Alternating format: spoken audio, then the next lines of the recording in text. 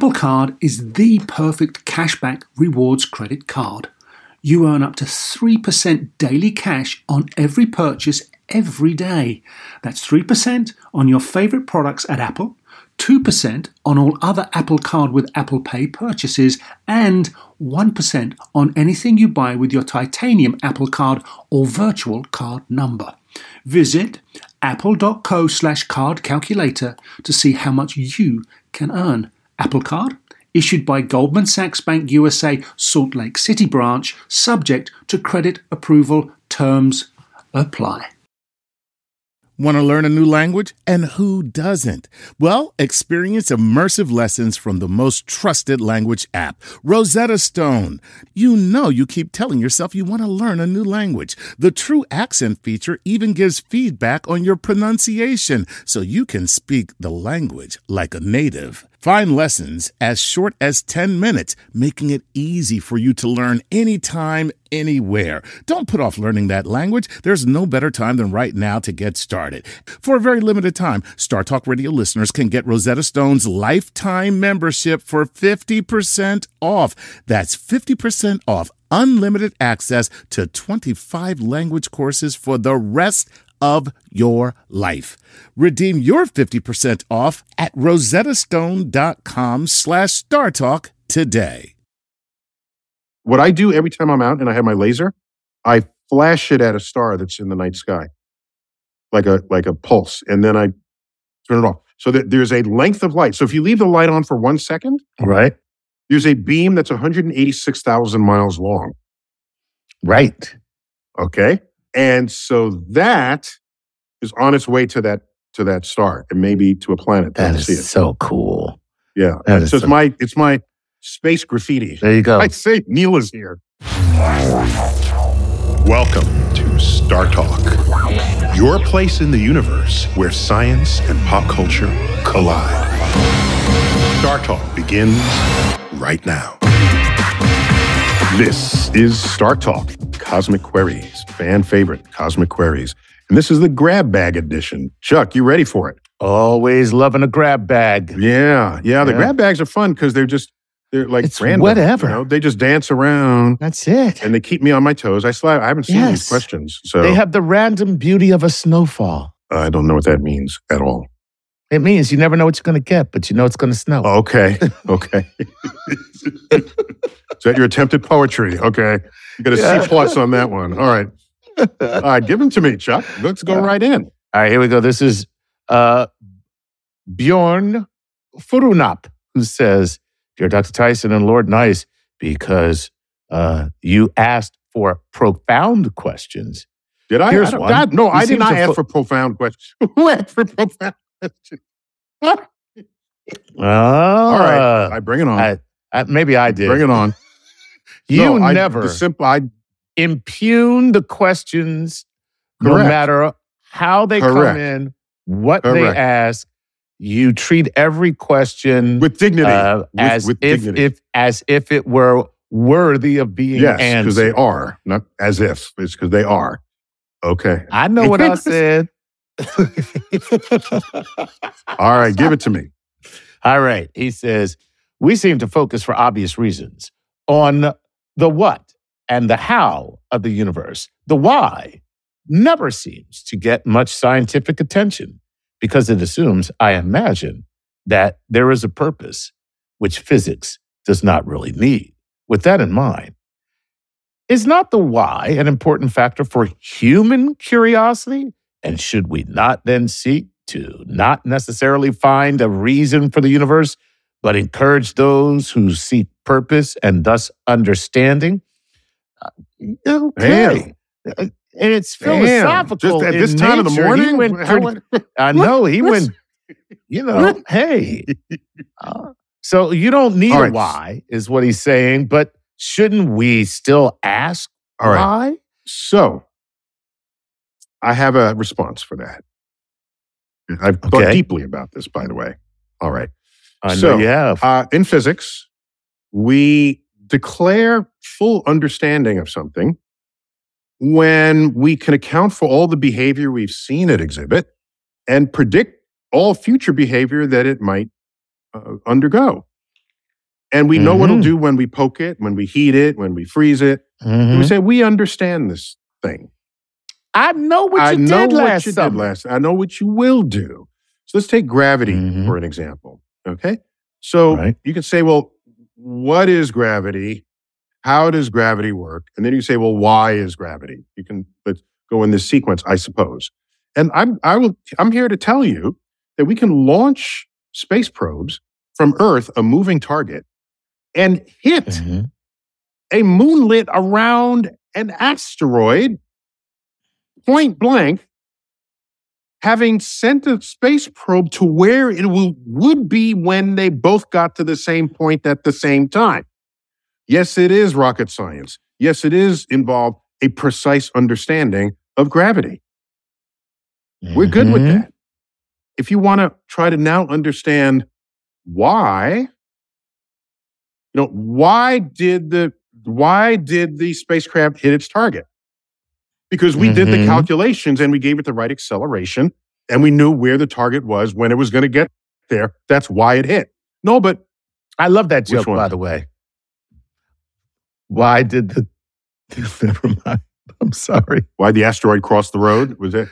Well, yeah, because the way you said it was like, why did the chicken cross the road? And then your answer was, because we did the calculations and we saw exactly where it was going to hit. Like, my favorite answer to why did the chicken cross the road is, can't the chicken cross the road without having its motives questioned every time?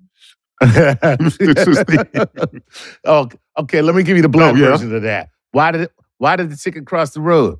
Why are you in my business? Who asked you? Exactly. All right. Why? That's why. That's why. All right. So the point is, you can say, let's say the pie is up on a table and it falls to the ground. You say, why did the pie fall to the ground? And I can say, well, because you pushed it. That should be sufficient response to that why question. Okay? Well, you pushed it, but there's a little more going on. If we were floating in space and you pushed it, it wouldn't fall at all because there's no net gravity vector there that will have the thing fall. It's in free fall. It'll just float. So there are plenty of questions where the why is a completely satisfactory answer. We can give you a why for it. Okay? Why were you T-boned at the intersection? Because you ran the lights. Okay? There's no end of questions for which the why, there's no end of situations for which the why question has a completely legitimate answer that we're all satisfied with. Okay? Right. It becomes an issue if you try to take a philosophical step and then try to explore why as the consequence of intent. Gotcha. In so doing, you are handing intent to things that might have no intent at all. And therefore, you are forcing an intent where there might not have otherwise been one. And therefore, you're forcing an answer. And now you're chasing ghosts at that point. Right. And he answered his question, and you just confirmed it. He said, it's not necessary. So basically what you're saying is, for the purposes of science, if what we're really concerned about is science, we don't need that. I have answers that are science that are satisfactory answers to the question that why. Are satisfactory, right. And I should have said that too. I don't need to go beyond that because the science has been satisfied. So beyond you're satisfied because I have a scientific answer for why something happened. Okay? Right. Why is Earth warming? Because we are adding greenhouse gases to the chemical mixture of the atmosphere. That is a complete contained answer to the question why. Right. So I will not cede the accusation that science is not about why. I will not say that. Right. There are plenty of why questions where we are all completely content with the scientific answer for it. Right. And so there you go. And like you said, going beyond that, you're creating a dragon and then chasing You created the dragon, correct. Right. You created the dragon. And you want to give meaning and significance to the existence of the dragon you created, where there was never a dragon there to begin with. There you go. Well, look at that, Bjorn. You started off by saying that you were going to ask a profound question. I got to give it to you. What I do want to say is, because one of them is, what is the meaning of life? That's not a why question. That's a what. That's not why. And I might say the meaning is what you make of it, given that you have power over objects and events and things and places and people in your influence. You can create meaning rather than just simply look for it. Most people are looking for meaning like it's under a rock or behind a tree, and then they spend their whole lives in search of meaning. And I'm saying, make the meaning and derive your meaning from that. Now you might say, well, why should we have meaning in life? I would say, in our experience, people with more meaning in their life lead a more fulfilled life. And to be fulfilled is, in our short time on earth, maybe something we should all seek so you can have a better time. Why do you want a better time? You could keep doing this, but I would ask you, what is the end game of that? Where will you be satisfied with your sequence of asking why? Because if you're never satisfied, then you're not useful on the moving frontier of science where we can land a target moving in space, where we can take pictures of the early universe in a telescope parked 1 million miles in orbit around Earth, 1 million miles from Earth, called the James Webb Space Telescope. While you're asking questions, we are answering questions. While you're asking why questions in the dragon that you just created, we are answering questions and advancing civilization. So, yes, I am discounting many people who are asking why about many things. But so many other things where you ask a why, the answer when drawn from science or even from culture or whatever else is a perfectly satisfactory answer that no one would further question. Well, there you have it. That was very, very necessary. Yeah. All of that you just said, very, very necessary. I mean, it speaks to so many other things than just this question from Bjorn. Yeah, it does. There's so many other things. It stretches beyond the limits of the question itself. Yes. Wonderful. Wow, Keep it coming. Stuff. Okay, here we go. Let's go to our next one, which is Jay Salmon. Or is it Salmon? I don't know. I don't know anybody who pronounces the L in salmon. Yeah. Neither do I. Yeah, it's ridiculous. Well, the Salman Rushdie. Anyway. S-A-L-M-A-N. Oh, Salman. you're right. That is Salman Rushdie. Yeah. Okay, so he says, when matter is consumed by the black hole, does it retain its form as protons, neutrons, etc., or is it compressed and ripped apart to the more basic elements of the particles, like quarks? I can answer that very quickly. Etc. We don't know. Next question. There you go. Let's move on. No. So, matter and all the identity it carries as it goes down to the singularity. It's the singularity where we're idiots. That's unfair. It's a singularity where we have profound ignorance. All right.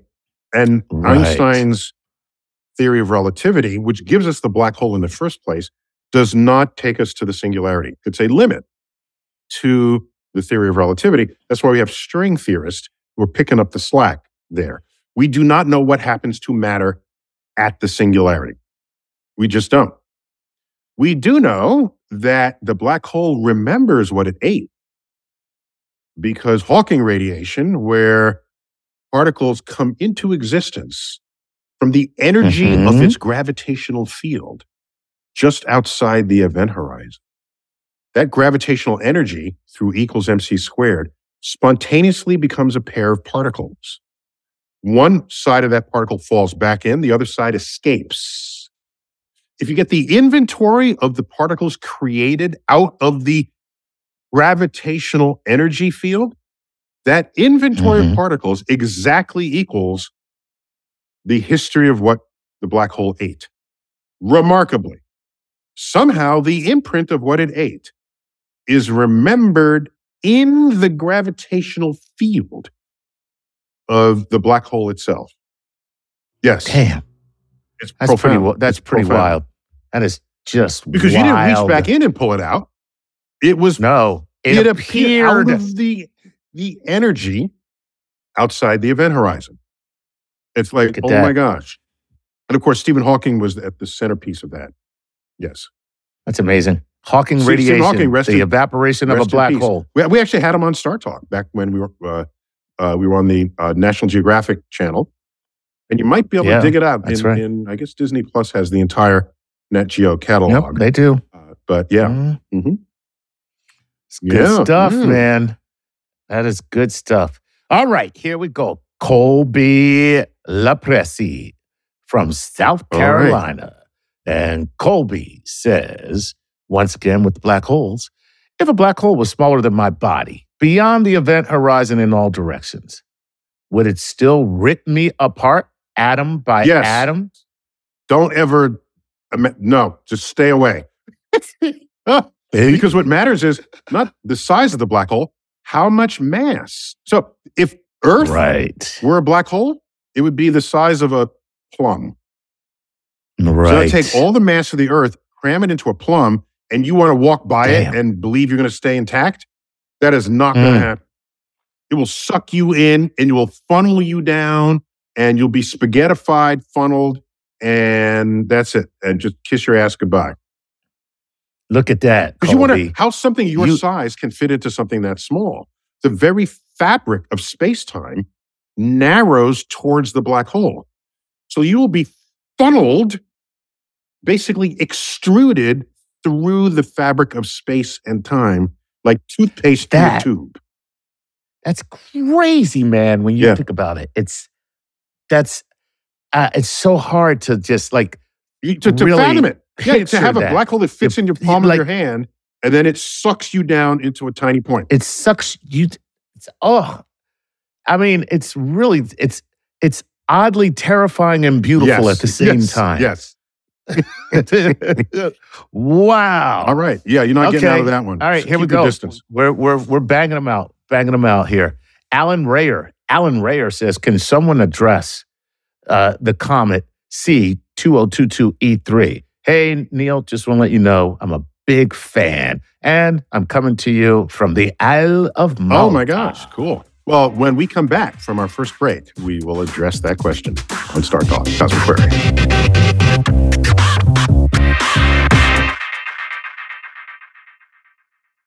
Working moms have way too many to-dos. Switch to H&R Block and have an expert do your taxes for you. Block guarantees 100% accuracy and your max refund or your money back. And with their no surprise guarantee, you'll always know the price of your tax prep before you begin. You can even meet with a tax pro in a Block office or online from home. So take a breath, moms. This tax season, it's better with Block. Make an appointment at hrblock.com. All tax situations are different. Not everyone gets a refund. Limitations apply. Description of benefits and details at hrblock.com/guarantees. Whether you're a family vacation traveler, business tripper, or long weekend adventurer, Choice Hotels has a stay for any you. And that's good, because there are a lot of me's. Choice Hotels has over 7,400 locations and 22 brands, including Comfort Hotels, Radisson Hotels, and Cambria Hotels. Get the best value for your money when you book with Choice Hotels. Cambria Hotels feature locally inspired hotel bars with specialty cocktails and downtown locations in the center of it all. Hey, that's me. Radisson Hotels have flexible workspaces to get the most of your business travel and on-site restaurants. That's me too. And at Comfort Hotels, you'll enjoy free hot breakfast with fresh waffles, great pools for the entire family, and spacious rooms. Hey, that's me too. I guess I'm just going to have to stay at all of them. Choice Hotels has a stay for any you. Book direct at choicehotels.com, where travel comes true. Bring everyone together for a great time with the Nintendo Switch system. Get the whole family in on the fun with exciting games that everyone can enjoy, like Super Mario Bros. Wonder, Animal Crossing, New Horizons, and more. Nintendo Switch has 3 different play modes all in one system. Play in TV mode, tabletop mode, or handheld mode when you're on the go. Visit nintendo.com/US/Switch to learn more. Games rated E for everyone. Hi, I'm Chris Cohen from Haworth, New Jersey, and I support Star Talk on Patreon. Please enjoy this episode of Star Talk Radio with your and my favorite personal astrophysicist, Neil deGrasse Tyson. We're back. Star Talk Cosmic Query, Grab Bag Edition. Chuck, we left off with someone asking me about Comet. What number did that? What's the number? Our good man Alan Rayer from the island of Malta in the Mediterranean wants to know, hey, what's the deal with C2022E3? Well, he gave me the phone number of the comet. Cool.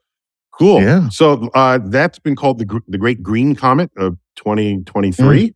By the way, that ID is includes the year it was discovered, 2022, and the semi-month it was discovered. So there's that ID is packed with information for someone in the know to know when it was discovered.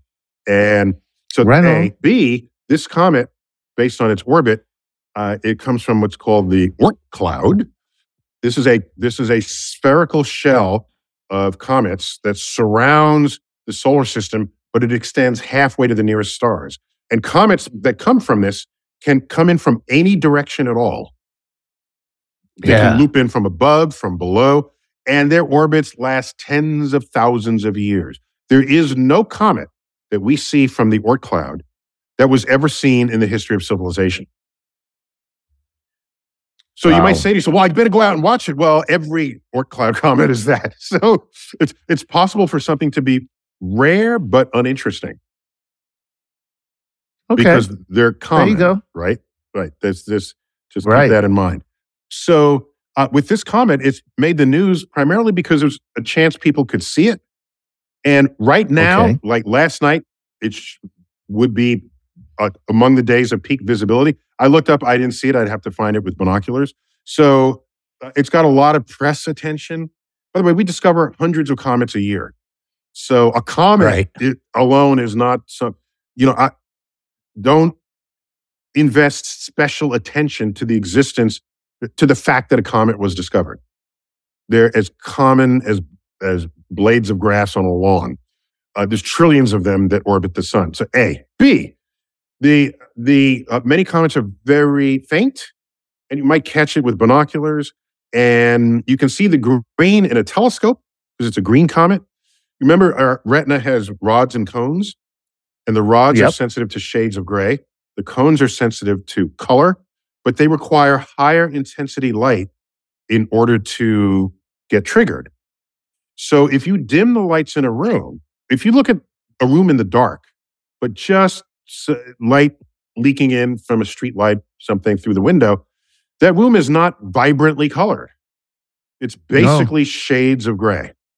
Okay? Right. Mm-hmm. Because your cones, your rods are taking care of business there, just so you can see your way anywhere. Only when it gets brighter that you start registering the colors. So dim comets, no matter what color they are in a telescope, typically you don't notice that with your eyes, unless you can see them through a big telescope, okay, that can make the object bright enough to trigger your cones. So where to get the green from? The green, well, we did an explainer on the comet. I think we did. We did. Yeah, we did an explainer. Yes, we did. So cyanogen is one of the molecules that when it interacts with sunlight, gets warm, radiates light. There are different ways a comet is rendered visible, and different chemicals will have different color signatures, and that's part of what tells us what comets are made of, right? I mean, it's a beautiful, wonderful thing. So I love me some comets, but most of them are just not, they're not something you're going to write home about and say, were you alive in the 20th? Yeah. I promise in your lifetime we'll have a really good comet, because every 10 or 20 years or so, a really good one comes around. Right. I wouldn't count this among them. Now, the real deal is the action is where the asteroids are, my friend. Don't worry about the comets. The action is with the asteroids. Yeah, but asteroids are dark, and they only reflect light, and they're even if they do reflect, they're dark, so they don't reflect much light. So they can come up on you and you wouldn't know it. Whereas comets, here I am. Look at my tail. Exactly. Look at my beautiful. Comets are like, look at me, look at me. Asteroids are just like, yo, I said give me your wallet. So, hey man, where'd you come said that from? way too glibly. Give me your wallet. No, more likely the asteroid is, All right. yo, give me all your species. Oh, Yeah, they ever tell and me you're about the it. wallet at that point. Yeah. I'm trying to figure out if there's ever an asteroid big enough that would blow off the entire atmosphere, because anything that hits the atmosphere becomes like the ocean or anything else. It would have to be penetrated. So suppose you had something big enough that it hits the atmosphere, but it's so powerful that it blows the atmosphere off. But would it then be so big it would destroy the planet? Next question. No. Oh, that was just... So, no, here's the thing. Yo. That was cold, man. That was cold. I know it was cold. You want to get rid of the atmosphere, you get enough asteroids hitting Earth to heat the atmosphere, and the hotter atmosphere expands, and we might lose some outer layers. Because the molecules start moving faster. Right. And some will achieve escape velocity. Right. And so, but a large enough asteroid just punches a hole in the atmosphere. The Right. real damage is because it doesn't leave its energy in the atmosphere. Gotcha. The energy, it'll barely be slowed down by the atmosphere. Gotcha. And then it hits Earth's surface, and that's where it stops moving. Hey, where did all the kinetic energy go? It made a crater. It burned the forests. Right. It became a shock wave, all that. shock waves. That's Right. So you have to ask where look at the energy budget. Where did it go? That's where the damage will occur. Okay, cool, man. Yeah. That was cool. All right, here we go. This is Nick Davis. He says, hello, Dr. Tyson and Lord Nice. This is Nick from Australia. I was wanting to know more about how gravity and its influence on time were to influence light. On the hypothetical Miller's planet and Interstellar, what would happen if someone orbiting outside of the time distortion were to point a super powerful laser pointer at the planet? Would the beam be dimmer? Or would the night sky look like what would the night sky look like for someone on the ground compared to someone in space? Ooh. And let's take out atmosphere so that we don't have those distortions. So here's what's interesting to do with your laser the next time you're trapped in a black hole. You can try to point your laser out of the black hole and see if anybody gets the signal. They won't. All right. Why not? Because it's climbing out of the gravitational well that the black hole is. And for every little bit it ascends, it's losing energy. So the energy profile of your laser will become lower and lower and lower energy until there's no energy left at all and the light does not escape. Right. If you were just outside the event horizon and did the same thing, the light would escape, but it would also be shifted in energy. And it's called a gravitational redshift. Look at that. Gravity redshifts the light. And so that's what would happen to the light. This was only about light, or did they also ask about time? Well, yeah. So he started off saying, I wanted to know about gravity and its influence on time. Yeah. And light. So, and if he remembers from Interstellar, they're on a planet orbiting a black hole. Right. And they are severely time dilated. Yeah. So that minutes to them are years to the folks orbiting far out. That's right. That's the scene where he comes back and the guy is old, right? He's old. Yeah. Correct. Wow. Correct. And it was subtle, but they got it in there. At the end, the what was it? They showed someone in a hospital bed, or was it? Yeah, I think that was his daughter who was that's who was older. Who was older than he is. Correct. Because his because his life was prolonged for having been in a very intense gravitational field. Right. So, yeah, all these are real and you can calculate it. And by the way, we do this every day with GPS satellites. Mm-hmm. GPS satellites are in a different gravitational field compared with us.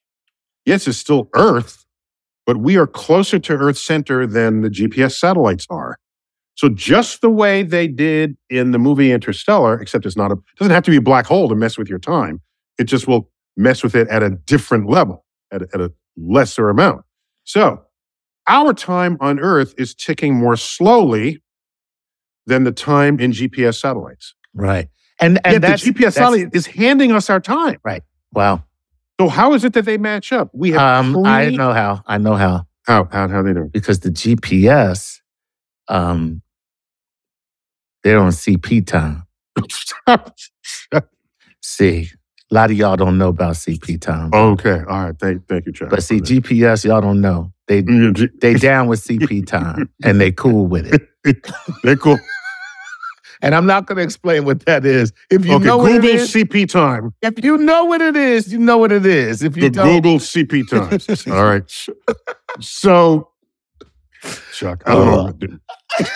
Chuck is still in race therapy. Hey, listen. Chuck is still in That's amazing. this stuff.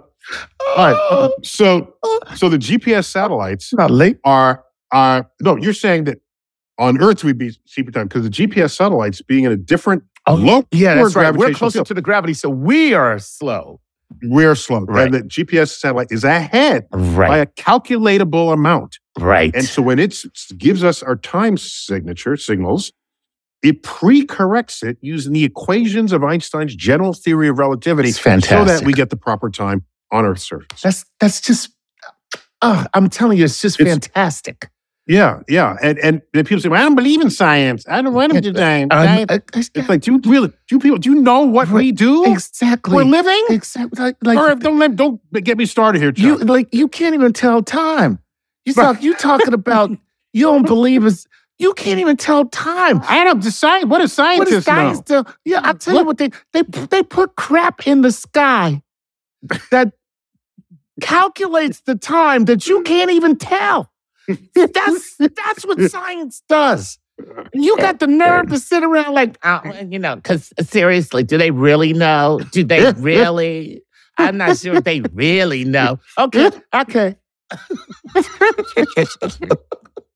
That is just so, I just love that it's so elegant in the fact that it's, establishing the time, but then relaying the time after it equates what the time will actually be for you. That's freaking amazing. For you, because it is touched by Einstein's general theory of relativity. Damn. Yes. Oh, that's just so good. All right. Okay. That's so freaking cool, man. Like, what do people think scientists do? Right? You think we're just sitting around? So cool.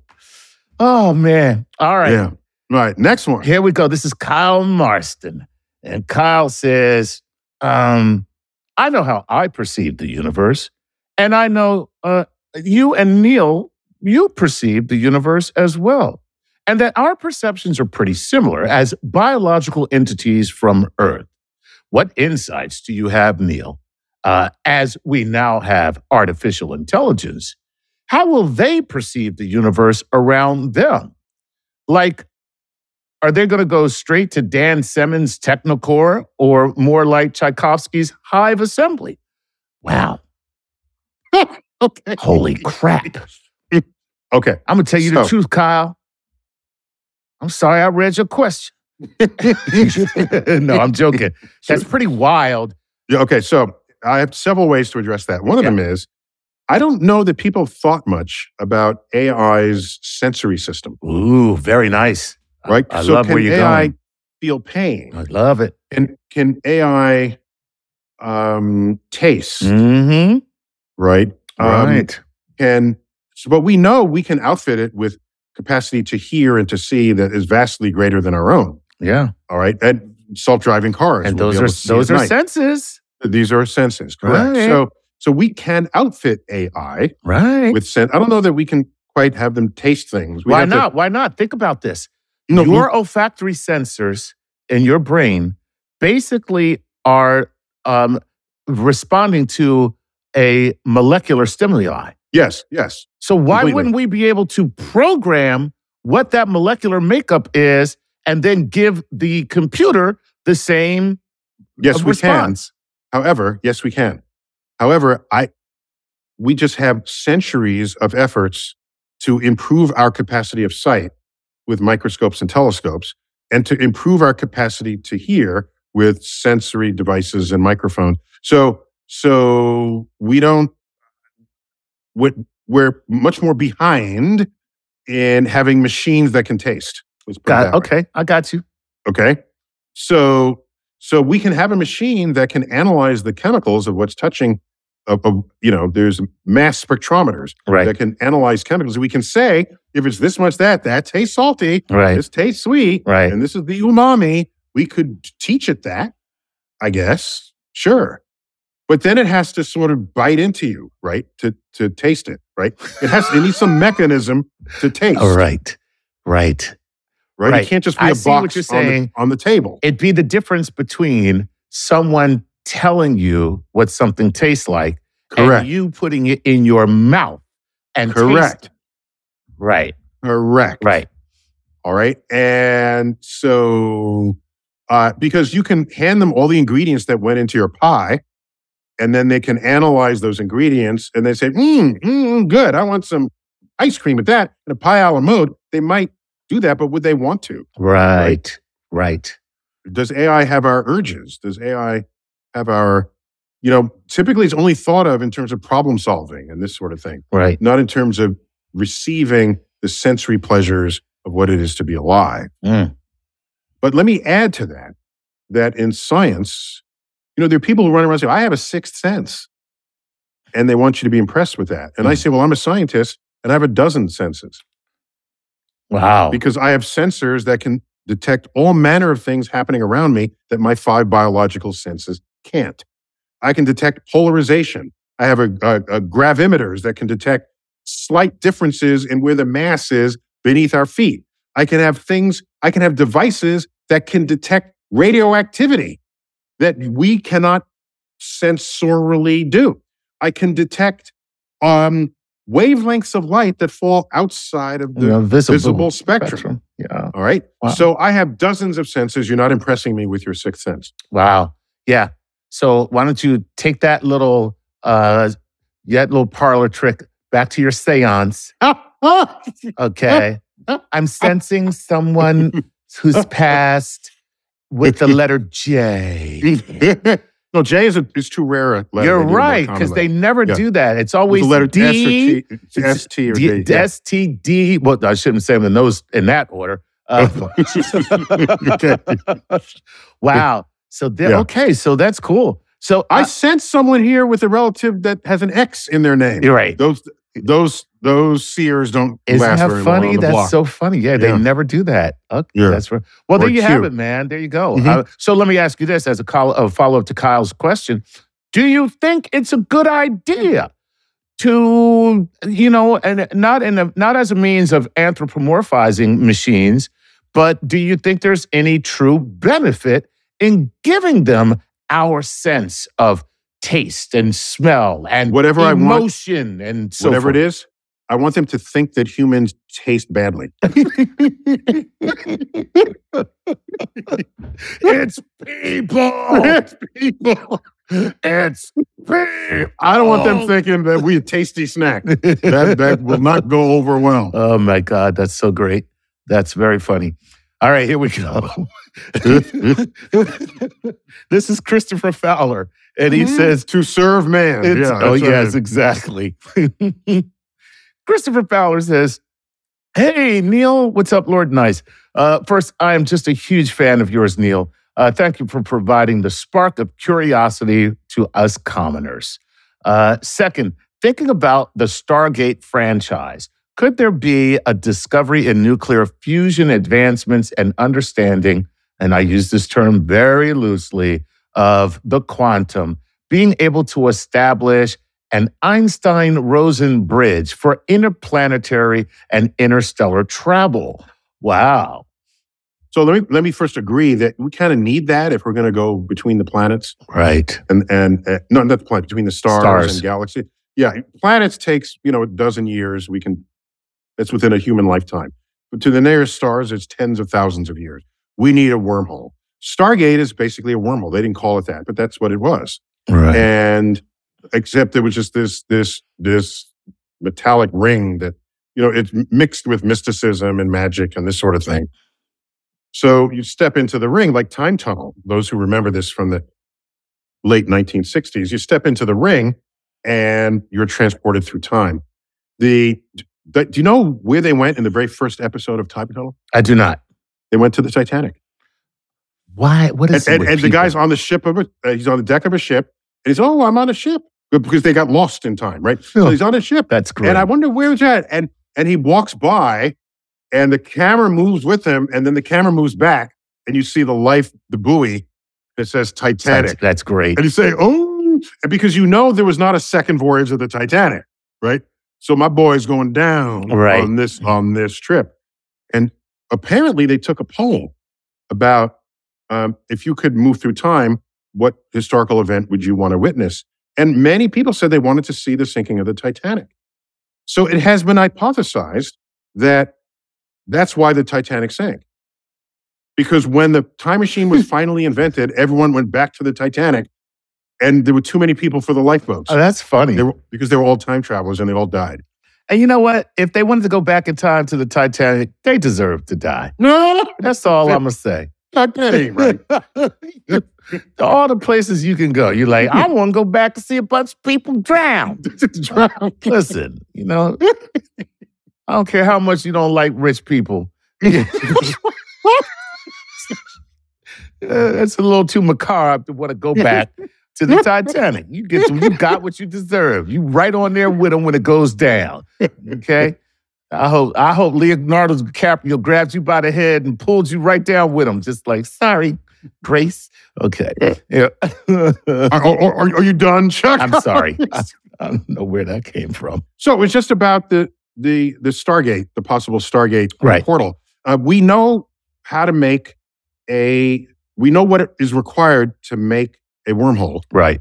We just don't have this material. So it needs something. It needs the equivalent of negative gravity. Right. Negative energy substance. And we don't know what that is or how to make it. But if we had it, we could make it. We could do wormhole. it. There you go. Yeah. Great question. That's all. There you go. Yeah. All right. We got to take a break, Chuck. And when we come back, the third and final segment of Star Talk Cosmic Queries, Grab Bag Edition.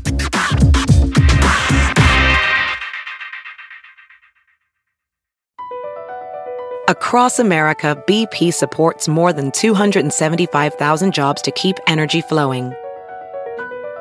Jobs like building grid-scale solar energy in Ohio and producing gas with fewer operational emissions in Texas. It's and, not or. See what doing both means for energy nationwide at bp.com/investing in America. You know what shouldn't feel like rocket science? Planning a vacation your whole crew will love.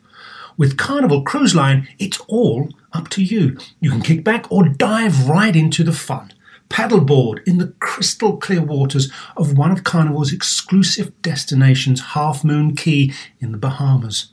Take an ATV ride through the jungle or just relax on white sandy Caribbean beaches. The fun continues on ship.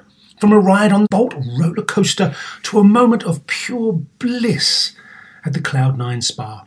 Kick off the evening with a craft cocktail at any of Carnival's dazzling bars and lounges, and take your pick of restaurants from surf and turf to family-style Italian. Then settle in for an evening of live entertainment. Whatever your vibe is, you'll come home with plenty of stories to tell. So pack those bags, be sure to leave room for a few unforgettable memories, because no one does fun like Carnival.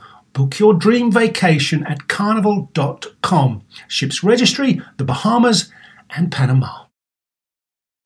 This episode is brought to you by Progressive, where drivers who save by switching save nearly $750 on average. Plus, Auto customers qualify for an average of 7 discounts. Quote now at progressive.com to see if you could save.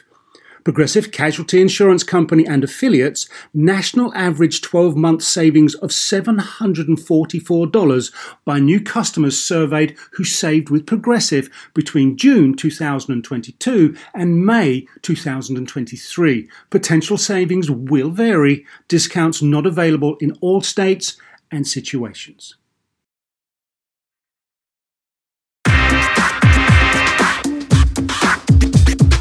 We're back. Star Talk. Cosmic Queries, Grab Bag. We left off that last segment. We were talking about Stargate. Chuck, do you know I have a cameo in Stargate Atlantis? I did not know that. I now, do. that was the TV show? Yeah, TV show. Oh man, I love it.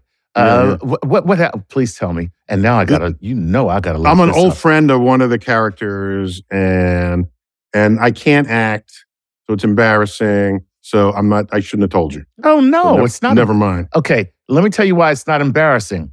Why? Guess how many appearances I have on Stargate. So Stop to hell Stargate. with the haters. See, that's what I say to haters. To hell with you. Because it's a cameo, people give you a little more slack. for Doesn't your make a inability difference. to It's act. so cool. I mean, Yeah. shoot. Please, I can't act either, and I've been in a bunch of stuff. And I'm supposed to be an actor. Hired as such. Well, Yes, okay. Boy, I still can't act. So guess what? All right. You should be very proud. Don't ever shoot, please. So next one. All right, here we go. This is Jason Whitehair. Who says, greetings, Dr. Tyson, Lord Nice. With the expansion of the universe, likely never ending, and space-time with it, will individual galaxies be ripped apart by the expansion as objects get further apart from each other? Will individual bodies be then ripped apart and so forth? Yes. What? Ultimately, as galaxies spread apart, this pressure within the vacuum of space, we call it dark energy. Right. We don't know what it is, but it's there and it's doing its thing. And it is most of what is driving the universe right now. That dark energy will ultimately overcome the gravitational attraction of stars that are held together within galaxies.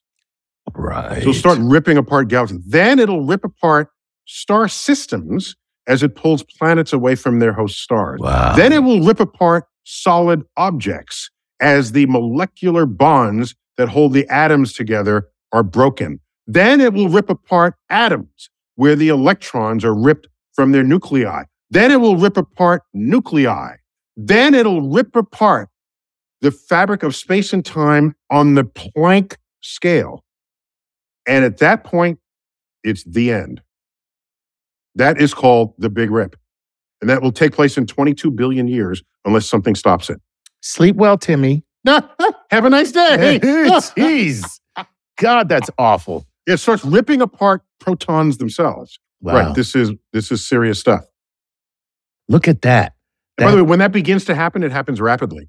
So it's once starts things getting flying apart, it's because the more vacuum there is in the universe, the more is this pressure to accelerate it. Gotcha. Right. So it's a runaway process. So, okay, gotcha. Yeah, right. It's like a snowball rolling downhill. Snowball, It just keeps correct. going boom, boom, boom, bigger, bigger, bigger, bigger. Bigger. And the bigger it is, the bigger it gets. Look at Right. that. That is insane. And it's called the Big Rip. By the way, in our second Star Talk book, guess what it was titled, Chuck? No, go ahead.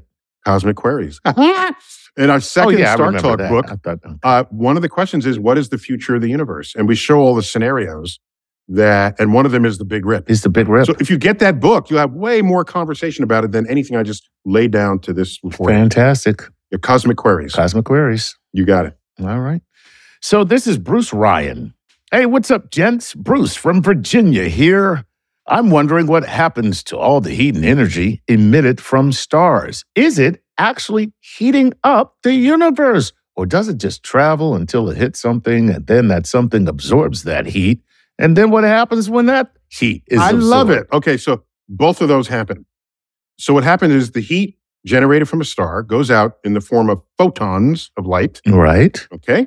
And that will travel until it hits something else, and then it gets absorbed. Mm-hmm. So you'd think it would just be this tennis match going on back and forth. However, in the expanding universe, the energy of the photon is diluted into the space that has been expanded for it. Mm-hmm.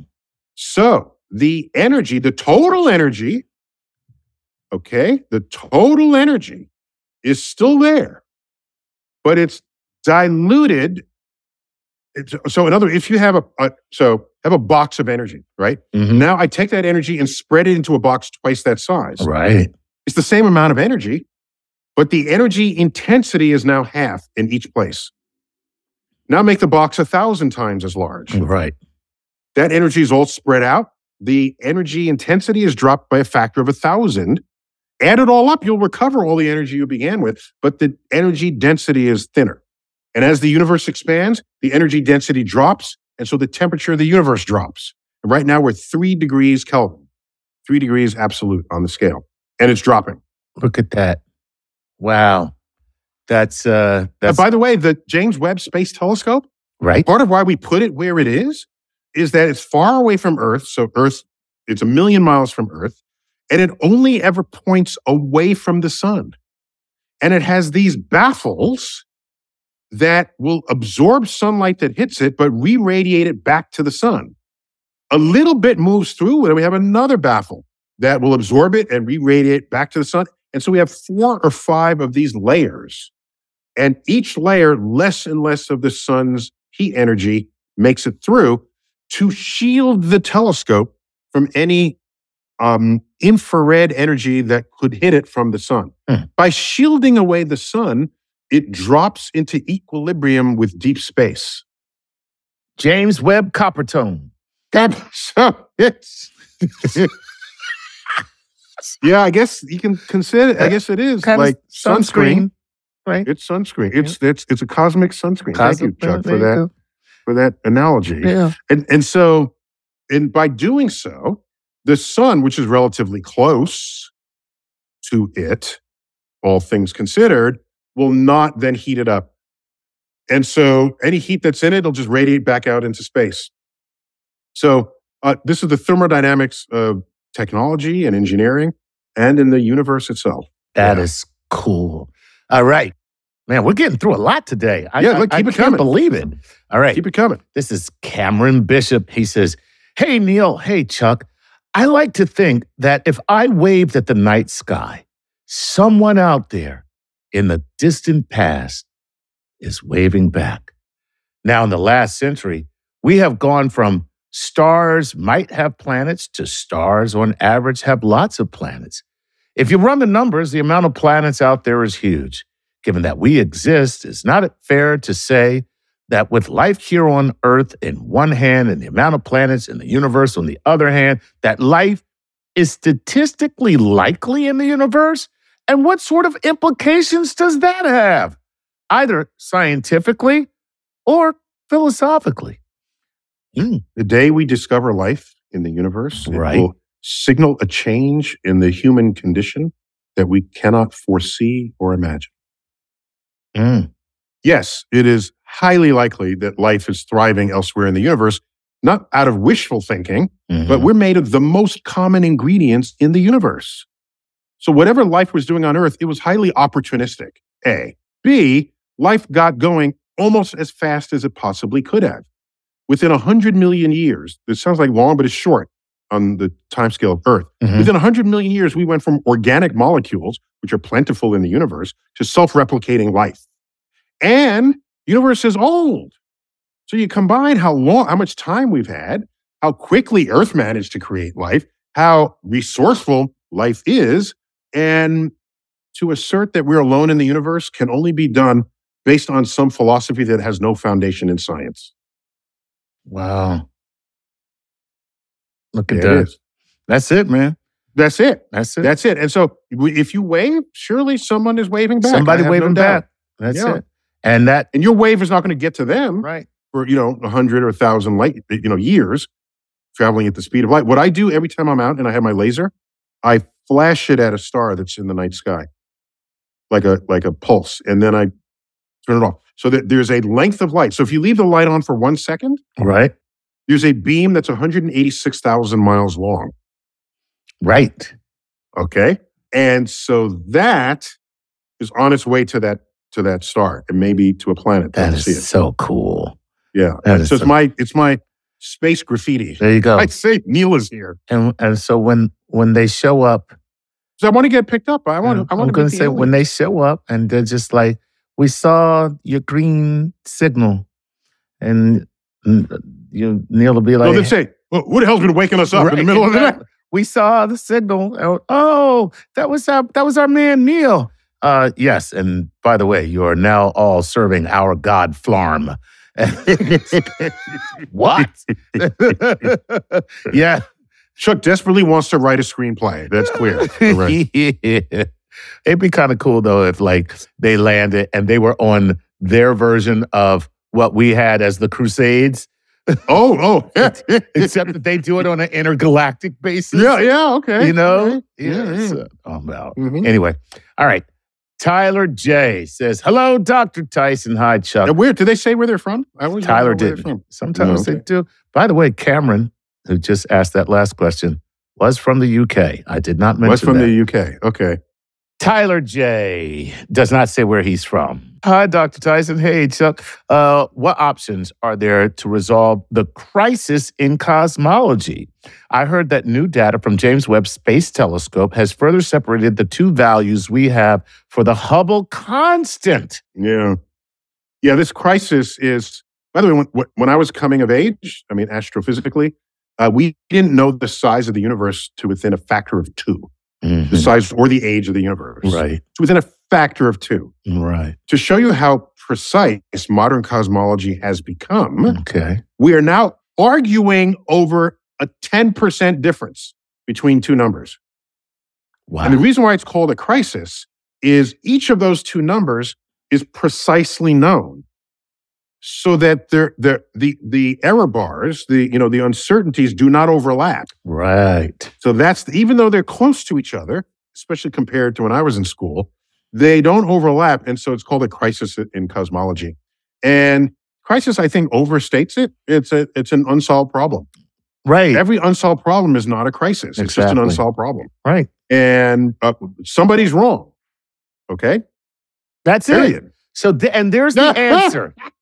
Somebody is wrong. And Or you're measuring two different things and you think it's the same thing. exactly. Right. Okay? Yeah, you can measure the tail of an elephant to the blind man and the feet and the tusks and the trunk, and you could tell each other that the other person is wrong, but maybe you're measuring the same thing, but in different parts, in different Right. ways. And collectively, you all are describing one object, and it's the elephant. Exactly. Exactly. You're both describing the universe, but maybe you came at it from different sides of the elephant. Look at that. Yeah. That. I'm not worried about it. It makes good headlines. That's Yeah. all. Yeah. I'm not worried about it. Wow. Yes, James Webb will help us address this. Yes. That's fantastic. That's wonderful. Yeah, okay. By the way, I think in Cosmic Queries, we do talk about the crisis. Yes. The cosmic, I think it's in there. In the future the crisis of the of universe. cosmology. Right. Mhm. Mhm. Mm-hmm. It's called tension. It's called cosmic tension. Tension between these two different measurements. So again, in Cosmic Queries, I hate to sound like a ad for the book, but yeah, I mean, it is an ad for the book. We put a lot of effort into that book. Mhm. Yeah. A crisis in cosmology, not to be confused with the crisis in cosmetology. Okay. Which is, Okay. how dare you put that eyeshadow with that lip color? No, you know what the crisis in cosmetology is? I wrote about this in Starry Messenger. Okay. It's an alien comes to visit, and they see Yes. that people with straight hair curl it. People with curly hair straighten their Right. hair. People who are short wear heels. Uh-huh. People who, if their body is not, the muscles aren't big enough, they try to make them bigger. If there's something else about their body, they'll change it. They do all these things, and so the aliens will say, "You guys must deeply believe that you are irreconcilably ugly, Right. given how much money is spent on the beauty industrial complex." They be right. They'd be right. They'd be right. They'd be weren't right. If they were to make those assessments, because they're not even assumptions, they're just Right. assessments. Yeah, Yeah. you've got eyelash thickener. Why Right. you don't like your eyelashes? Mhm. You got powder on your cheeks. Why you don't like the color of your cheeks? Mhm. You know. It's Good. true. It's true. Well, You've got paint around your eyelids, Mm-hmm. and you don't like the color of your what? So yeah, they'll run back home and say there's no sign of intelligent life on Earth. Plus, they all think they're ugly. well, Right. you might think I think I'm ugly. Maybe I just think I'm fabulous. No, All right. Chuck, I don't think we have time for anywhere. Wait, throw one more. If I have time, I'll do it. Go. Okay, let me find something very quick. I'm gonna just You don't know how quick my answer is going to be. Well, I'm gonna make it a quick question because that Okay, way. good. Okay, so here we go. Hello, Neil and Chuck from NAU in Flagstaff. I was wondering if you've heard or know about the idea of black hole stars. I've seen videos taking this hypothetical star that has an insane mass, and it could explain black holes in the middle of galaxies. I asked you this question, I didn't even realize, in a few weeks ago. But any thoughts on that? Yeah, I don't know what a black hole star would be, other than just a star that became a black hole. Exactly. Right. I don't know. So, but no, we have what very you, clear what you definitions told me of is stars that we know of nothing that has the mass that would create the black holes that we see at the center of galaxies. Oh, correct. Yeah, that's an unknown. We don't know what phenomenon is necessary Right. to funnel mass to whatever black hole began there for it to have hundreds of millions of times the mass of the sun. Right. It's still, and James Webb is going to help us figure that out. That's all. It's So a frontier. There you go. And notice I'm not calling it a crisis. It's just something we don't understand yet. Exactly. That's Right. right. Yeah, we don't get all emotional about it. It's Right. just, let's work on it. Yeah, so there you go. Pull yourself together, man. Pull yourself together. You can get through this. You can get through this, man. Pull yourself together. Well, hey, All right, thanks, Chuck, Dylan. that's all we got time for. That's it. I love grab bags. Those are fun. Yeah, always. Okay. So much fun. Yeah. Cosmic Queries grab bag. Chuck, always good to have you there. Always a pleasure. Neil deGrasse Tyson here for Star Talk Cosmic Queries. Keep looking up.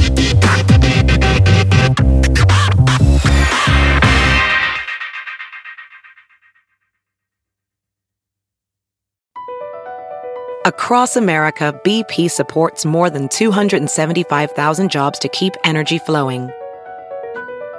Jobs like building grid-scale solar energy in Ohio and producing gas with fewer operational emissions in Texas. It's and, not or. See what doing both means for energy nationwide at bp.com/investing in America. The legends are true. Overwhelming power! The sauce of destiny. Yes! The most legendary sauce has arrived as McDonald's transforms into the anime world of WickDonald's. The greatest flavors unite in all new savory chili McDonald's sauce to make your 10-piece Wick Nuggets, fries, and Sprite ultra-powerful. Unlock manga comics with every meal and sit down for a new anime short every week only at WickDonald's. Ba-da-ba-ba-ba, go! At participating McDonald's for a limited time while supplies last.